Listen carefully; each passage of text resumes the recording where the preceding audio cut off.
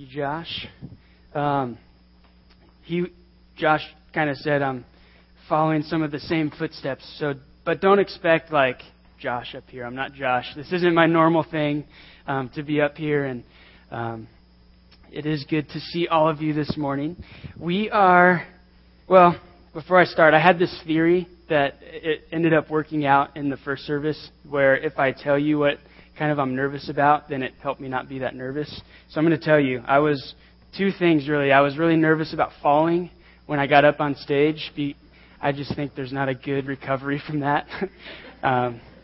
So check. I'm not scared of that anymore. But my second thing, I'm kind of an external processor, a.k.a. I ramble. Whatever I'm thinking is what I'm saying. And so I'm trying not to stray too far from my notes and ramble, but God has helped me out in that. So side note, again, Josh approached me, and Bruce was there too, and he asked if I would be willing to speak, and I was like, well, imagine Josh asking you to speak. That's probably how it felt. I was like, oh my gosh. He wasn't joking. He didn't smile. He was serious. So I was like, man, okay. It took me a few weeks, maybe 1 or 2 weeks or something, and, I agreed, like, okay, I'll try it. We'll see how it goes, and I'm really glad I did that. And because of this week, just preparing for this, again, this isn't normal. I'm not a preacher, I don't write sermons, but it was really cool to see and to experience God, speaking to me and working this out through me. So let me encourage you guys, next time you have an opportunity to stretch a little bit, say yes. I hesitated, you might hesitate, but go ahead and do it. So it's been really cool this past week. We're in the middle of a series, like Josh said, it's called Box Office Wisdom. And what we're doing is looking at the movies that are coming out as the weekend they come out. We try to time it just right to be on time with these. But we look at what is this movie saying? What is the message that we leave the movie theater with? And then we want to ask the question, is that true? A lot of times we watch movies, we get pumped, even start talking about it, but we miss that last question. Is that message really true? And so that's what we're doing here, and that inevitably leads us to what God says about something. So this week, The Amazing Spider-Man came out, I think on Tuesday. I got to see it last night, probably when I should have been resting for this morning, but we went and we saw it, and it's really cool. I'm not going to lie. I'm not a comic book guy. I haven't read it all, but it was actually really cool. So let's watch the trailer for the movie, and it'll just throw a little bit of a backdrop on what we talk about. So let's watch that. Put those I love in danger. But the one thing that has haunted me my entire life is finding the truth about my parents.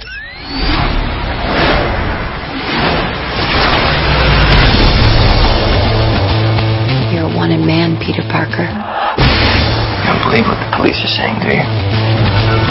My dad has 500 officers looking for you. 500? That seems a bit excessive. If you're gonna steal cars, don't dress like a car thief. You found my weakness. It's small knives. Who are you? Tell us a little bit about yourself, Mr. Parker.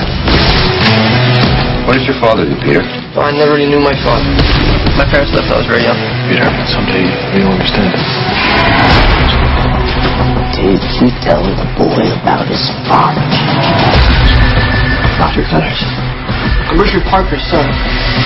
If you want the truth about your parents, Peter, come and get it.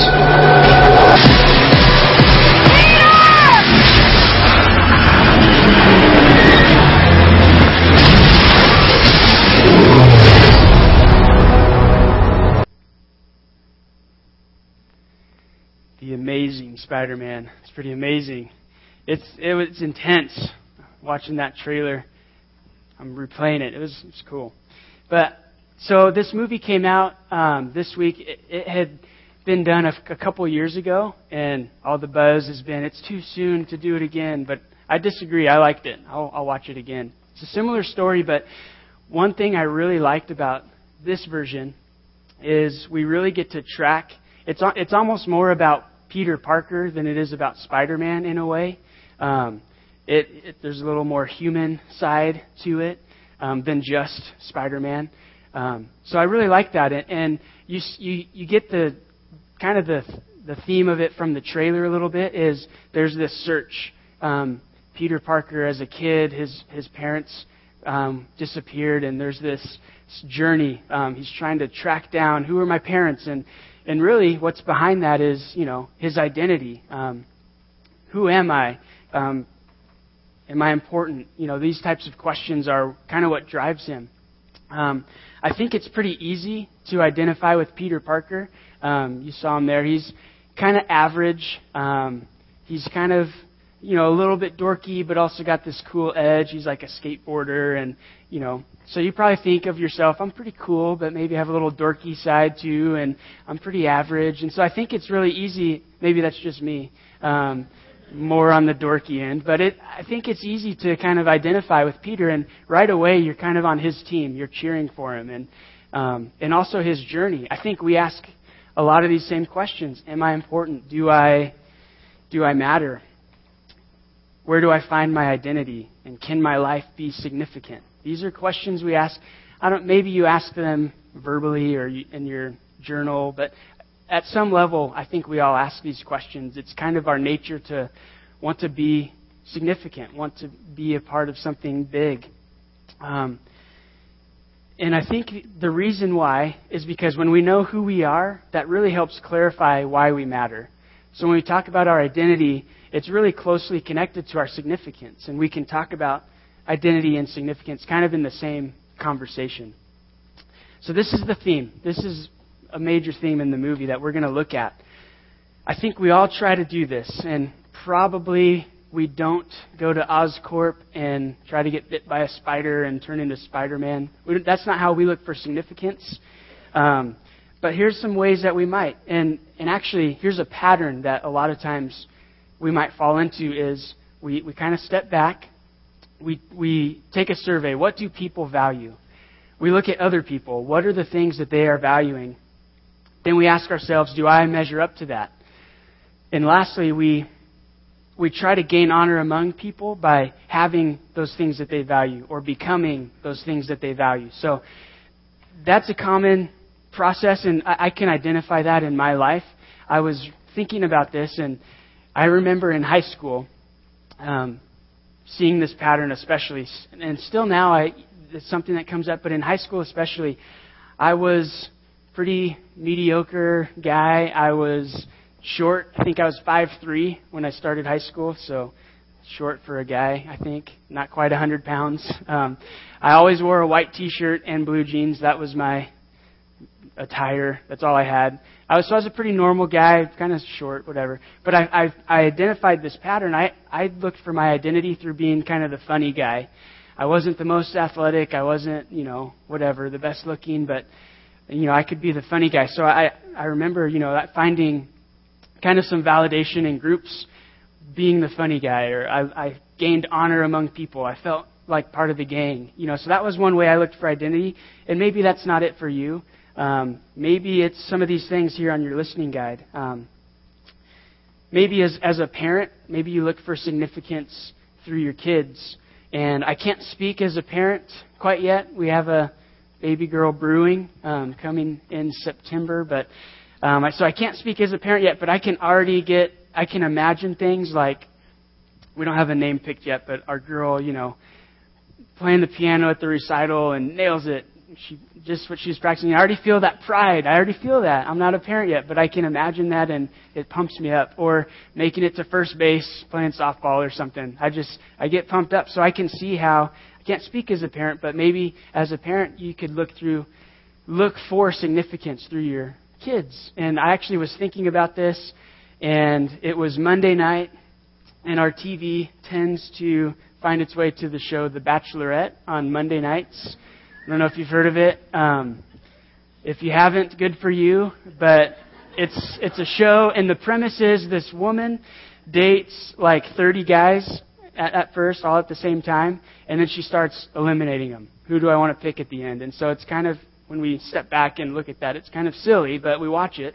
Don't pretend like you don't watch it. You guys all nodded. So you know what I'm talking about. But there's this scene this week that's down to like 4 guys or 5, something like that. And there's this scene where one of the moms of one of the guys competing for the girl, she has this little sidebar interview, and she's talking about how she wants her son to win. And here's a quote. I was thinking about this, so when I heard it, I ran and wrote this down, so it should be pretty close to verbatim. She said, this is the mom, "Chris is everything to me. Whatever makes him happy makes me happy." And I thought, man, that's a good illustration. And I'm not putting blame or accusing this mom of something, but can't you see maybe how being a parent, whatever makes my kids happy is going to make me happy. He's everything to me. You know, that can be a way that as parents maybe we look for significance. Not all of us have kids, so maybe for you it's a relationship. Maybe you seek identity and significance through, man, if I could date that girl or that guy, or maybe if I was friends with this circle, with this group, that would really boost my esteem and I would be more significant that way. So maybe it's that. Maybe it's things that relate to our image. Maybe it's my marriage needs to look perfect on the outside, and maybe it's not on the inside, but the image has to be maintained. Your career. A lot of times we can look for significance in what we do in our career. It could be your finances. If my paycheck was X number of dollars, that would be really important. I would be significant. A lot of times we think this. I think this. Having the latest and the greatest things. These are all on your listening guide as well. So this is our culture, having the latest and greatest. Isn't that? It's hard to escape that. And I noticed even in this movie, watching TV, isn't it convenient how all the labels are like perfect at the camera? And so you know what it is they're driving, or you know the pants they're wearing, or keeping up. This is an image thing, and a lot of times we look for significance this way. Maybe it's intelligence. For some people, it's holding your own in a conversation, or if I get this degree or this major in college, that's going to make me important and significant. For me, this pops up a little bit. I've identified this too. I really like watching Jeopardy. Any other Jeopardy folks? So, I think part of it, that's kind of dorky, I'll admit it, but I like it. And part of it is, if you get the answer right before they click in, and, then that feels good. By the way, you have to get it before they click in, or else you don't get it. But that feels good. It's like I'm important. I knew that. And it's like I always get nervous when there's like Bible categories, and if I don't know that, then that's kind of a shot. Like, should know that. But anyway, intelligence could be a way. Accomplishments, maybe good works. A lot of times, and this is a lot of the when we boil down a lot of the messages of society. Especially in terms of how do I find significance, it's look inside of yourself and do something great. And we see that in Spider-Man, but we see that, I think, in most of these movies that we've talked about. Good works, achievements are probably the primary way a lot of times we look for significance. And so maybe there's something else. There's a blank there on your listening guide. So maybe you can identify something I didn't mention. These actually came pretty quick to me because these are some of my ways that I look for significance sometimes. But maybe for you, you can identify something else. You can write it there. So before I move on, I want to be clear. I don't want to cast this shadow on these things. In and of themselves, these things in the guide, they're not bad. They're not evil things. In fact, all of them can be good things. God can use these things. God made us a certain way. But what can happen is harm can come when we over-prioritize these things, or when we look for our significance through these things. Kind of the nature of the world, of humanity, is we twist it. What once was good, we can twist that, and that can become evil. And so, in terms of finding our significance, we can look for our significance in the wrong places, and that ends up steering our lives. Decisions we make are off course. And so that can be the problem. So let's see, we're asking the question, so where do we find significance? Is it true that I can look inside of myself and find significance? And actually, we're going to look at the Bible, and it says no. Unfortunately, no. On our own, by our own efforts, we can't look inside of ourselves and then become significant, at least ultimately. Spider-Man was significant, to beat the villain, and I'm sure there'll be part 2, and he'll be significant again to beat the villain. But ultimately, we're talking about eternally, can we find significance? And the Bible says no. And so let's read this verse. Ephesians 2, verses 1 and 2. And here in Ephesians, this is a letter from Paul to a group of people in Ephesus. That's why it's called Ephesians. And they are already trusting God with their lives. So this is Paul sending a message to them. He says, "As for you, you were dead in your transgressions and sins, in which you used to live when you followed the ways of the world, and of the ruler of the kingdom of the air, who is Satan, and the spirit who is now at work in those who are disobedient." So that first part. As for you, you were dead in your transgressions and sins. He's saying that to the Ephesians, but that's us too. That's the cards we've been dealt. That first point here, unfortunately, death is our default mode. This is how the moment we are alive, we are dead in a way, in terms of spiritually speaking. That's the nature of our condition. So Paul's saying, you were dead in your transgressions and sin, and that's because we follow the ways of the world. That's what we know. The same idea is also written in Romans. A couple cross references here. Romans 3:23 says, "All have sinned and fall short of God's glory." Everybody, you and me, the Ephesians, everybody has sinned. Anyone who is human has sinned. And that next verse, Romans 6:23, says, "The wages of sin is death." So everybody has sinned. Everybody's wage, what we deserve, is death. And unfortunately, that's the default mode. That's what I mean by default mode. It's kind of a bummer.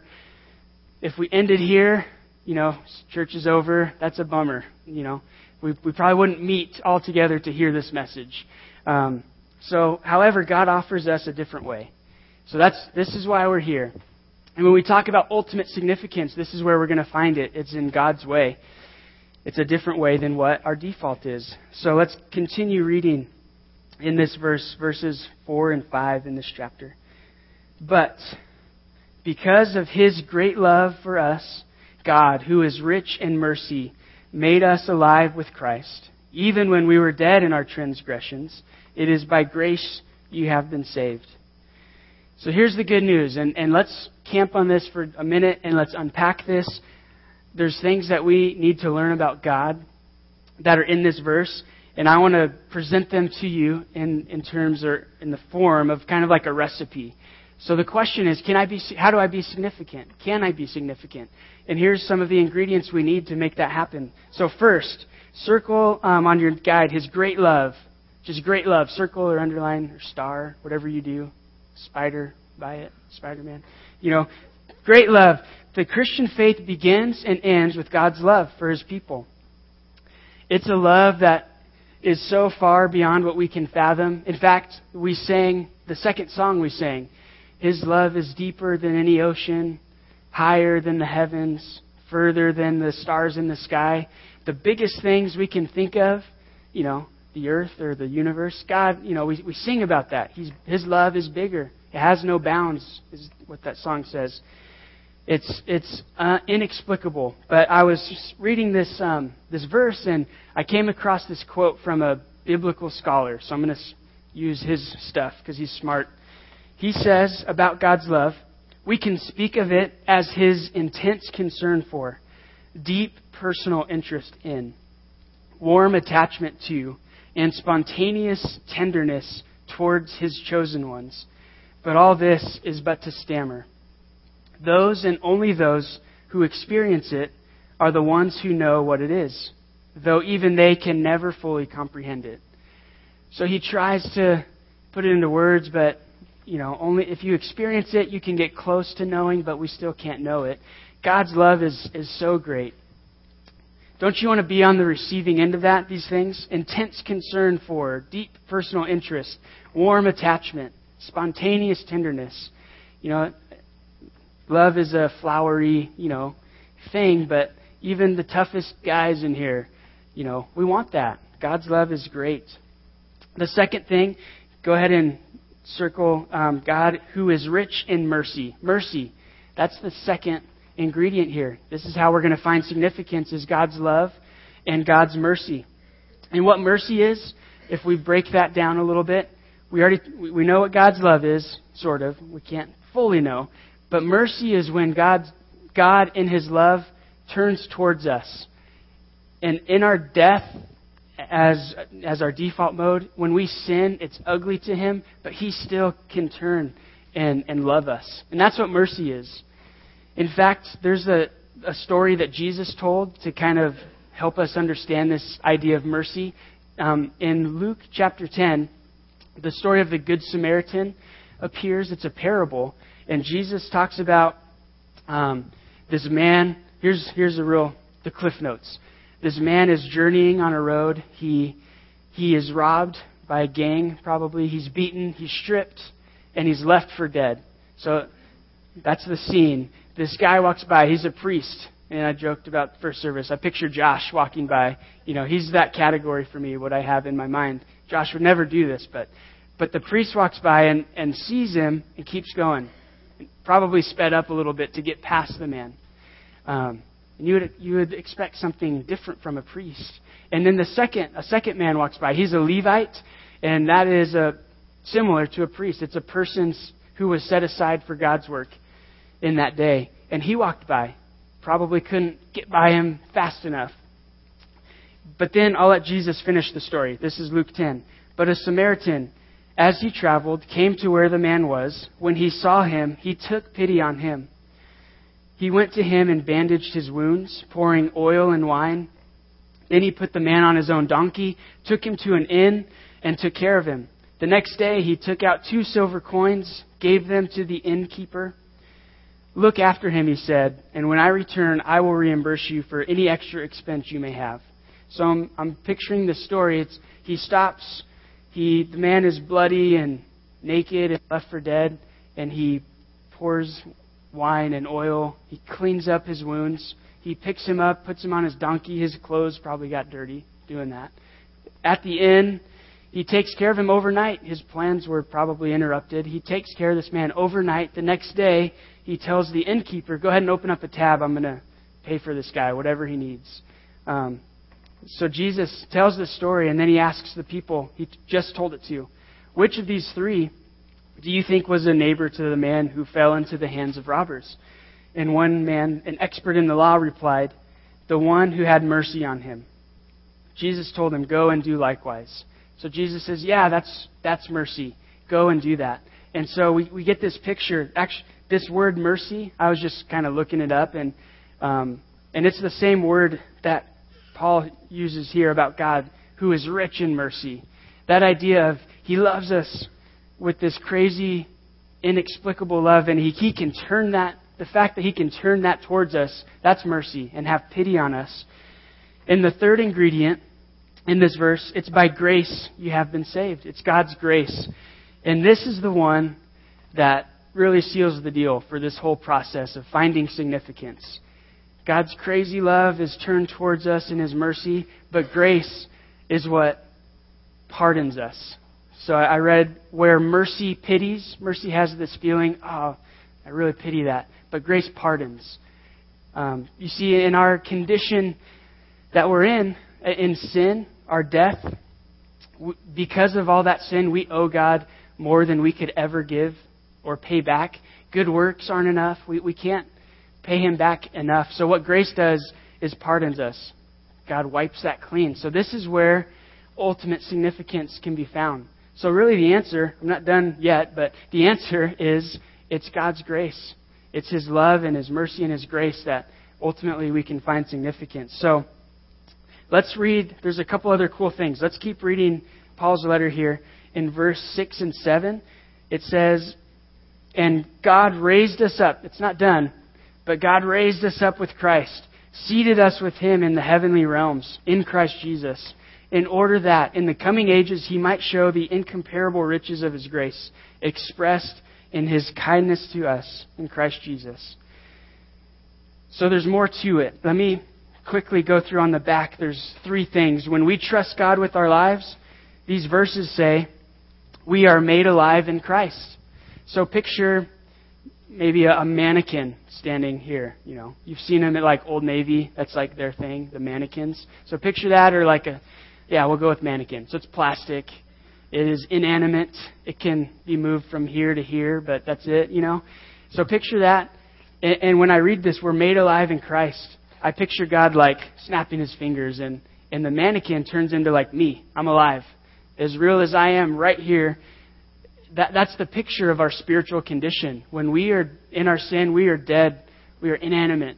It's not like we were in a coma or we were unconscious, or God changed us. He made us alive. We were spiritually dead. And that mannequin that's insignificance. You know, we try to look for things, but we're still a mannequin. And second, we are raised up with Christ. It's not over. We were dead. God made us alive, but He also raised us up. And so I picture, when people die, we bury them. We put them in a coffin and bury them. So I imagine like raising out of the coffin. You know, that's another way to say we were dead, we were buried, now we're being raised, we're alive. But also, I was researching this, raised up also means that God kind of elevates us. So not only is it, boom, you're alive, but God does something else. He kind of elevates us with Christ, which is similar to the third. We are seated with Christ. You can see all of these things on those verses, by the way. So they're in there. We're seated with Christ, and I really like to picture being seated with Christ. What does that mean? I'm picturing like a wedding. We're actually going to a wedding this afternoon, and I think there's dinner served. I hope there is. But you know, when dinner is served at a wedding, it's super nice. The tables are all decorated, and there's like a centerpiece, and I love it when my name is on the table. That little card, I think that's cool. And when they spell it right, it's even better. John with no H. So, when they nail it, man, that's cool. It's a cool feeling. So take that image. Remember that last time you went to a wedding and it was like that, times like 1,000,000. And picture heaven, a feast in heaven like that. And you show up and your name is there. It's spelled right. It's on the table, and then you realize, oh my gosh, that's Jesus' table. Isn't that cool to picture it that way? That's what this says. We're seated with Christ. And I love that. Kind of tingly, That's a great promise, but that even has implications here and now. That's in the future, and that's going to happen. But here and now, here's some of the benefits of being on earth and trusting God, is that our citizenship changes. So we're citizens of heaven, the Bible says. That's significant. We can be more than conquerors here on earth. Spider-Man, Gladiator, Batman, they're conquerors. And we can be more here on earth for God's kingdom. We are a chosen people, a royal priesthood, the Bible also says, when we trust God. We're chosen, we're royal. Those things are significant. So these are all answering the question of our significance. I think there's some great promises in Scripture. Being made alive was what it could have been enough, but we're also raised, we're seated. All of these things are true when we trust God with our lives, and that's what the answer to significance is. All right, and so quickly, as I wrap this up, this has been really theological, which is good. When we sing and when we read Scripture, and these are the things we learn, and we need to know these things. But I want to turn this into practical as well. There's a couple things that Paul writes in another book that helps us think in terms of how to apply this to my life. So the result of trusting God with our lives, here on the back, our condition changes. So our condition can change. In Colossians 3, verses 2 and 3, let me read that. Set your mind on things above, not on earthly things, for you died and your life is now hidden with Christ in God. So we died to that old way. We're alive in this new, significant life with Christ. So he says, set your mind on things above. Our condition changes, but that's still kind of theological. You don't have to scratch that out, but I want you to add under that, this is a mental shift. Jot that down. It's a mental shift. That's the practical result of trusting God, is our thinking. Our minds need to be set on things above, not on earthly things. And what that means is we no longer have to worry about esteeming ourselves, finding our identity in some of those things that we look for our identity in. You know, if I don't have the perfect joke in the group, that's okay. You know, that's not my significance. A lot of rich people hire like PR representatives because of this whole idea of my image. You know, we don't have to worry about that. When we trust God with our lives, He stamps us. I picture like a big stamp, you know, significant now. You matter now. You know, your life can be about significant things now. So it's a mental shift. Our thinking changes. And second, my thought was our position changes. So our position, we're seated with Christ. We're raised. Let me read this in Colossians 3, verse 1. Since you've been raised with Christ, which we have when we trust Him, set your hearts on things above, where Christ is seated at the right hand of God. So we see that. When we're raised, when we're seated with Christ, set your heart on the things above. And what I like better here, let's add something to this, right? My values change, or my values shift. That's really what the practical thing is. So our heart, what we value, the way we make decisions, the things that matter to us affect our values, and they affect our actions and decisions. And so one question to ask ourselves here is, you know, what are my values? We can think of them, or we can identify them by looking at 3 different areas of our life. Our time will reveal our values, our talents, what we can do, what we're good at, and also our treasures. So think of those 3 things. So our time, what do you do? When you have free time, when you first get home from work, what do you do? Saturday morning, what are you excited about doing? You know, some of that can help us reveal what really we value. Or how about, well, let me say again, or before I move on, with our time, ways to make our time significant, there's a few ways we could buy up opportunities that come along that are going to just be significant, that are going to be ultimate. Things like meeting people, spending time with people that really need to know God's love and mercy and grace. You know, we can use our time for that. We can attend conferences like this one on Saturday that are going to help us do life God's way. That's significant. We can use our time for that. Our talent, the things that we're good at, our abilities, a lot of times if we reflect on those things that we do, in a way they kind of circle around and come back, and we can kind of honor ourselves through those things. And so a way to make our talent significant is do things that aren't going to come back to me. They're going to, you know, kind of be stored up. We're investing in the heavenly kingdom. And so that means sometimes we have to do things that we don't want to do, but that we can do. So there's a way to make your talent significant. And then our treasure. Actually, Cody and the band, you guys can come back up. But our treasure, where does our money go? When you get paid, what is the first thing you do with your paycheck? Where does your expendable income go? Again, these are ways to reveal some of our values. And here's what it comes down to. If you forget everything else, that's okay. But here's 2 things.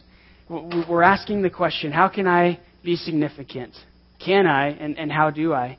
And the answer is, number 1, it's not about us. We have to trust in God with our lives.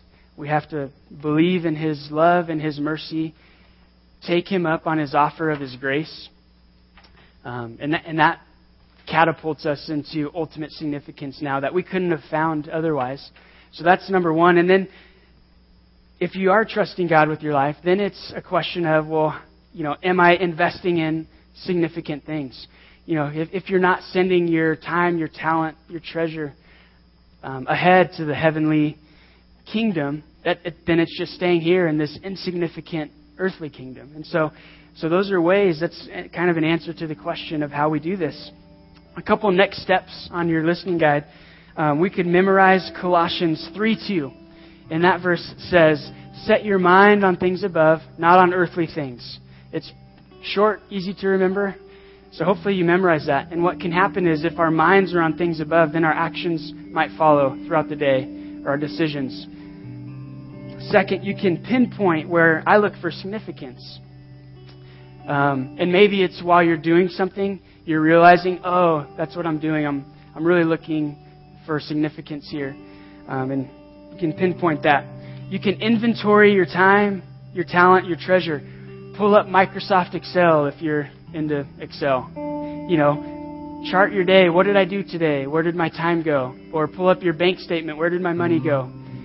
Think about where my talents went. Did it come back to me, or am I investing that into the heavenly kingdom? So those are some next steps. Let me pray, and we'll continue. God, we thank you so much for your love that is inexplicable. God, we try to put it to words, but we can't. Thank you for your mercy that you turn to us even in our sin, and you have pity for us. God, and really thank you for your grace that there's a way to be made significant, that you wipe our debt that we owe you. It's amazing, God. Your faithfulness is so amazing to us, even though we are dead in our sin. God, thank you for that. I pray that as we live our lives this week, God, you would help us find significance in your kingdom. I pray that we would take you up on your offer to live a different way and find your way for our lives. God, thank you so much. We love you. In Jesus' name, amen. In just a moment, we're going to be receiving our offering, and so if you want to take out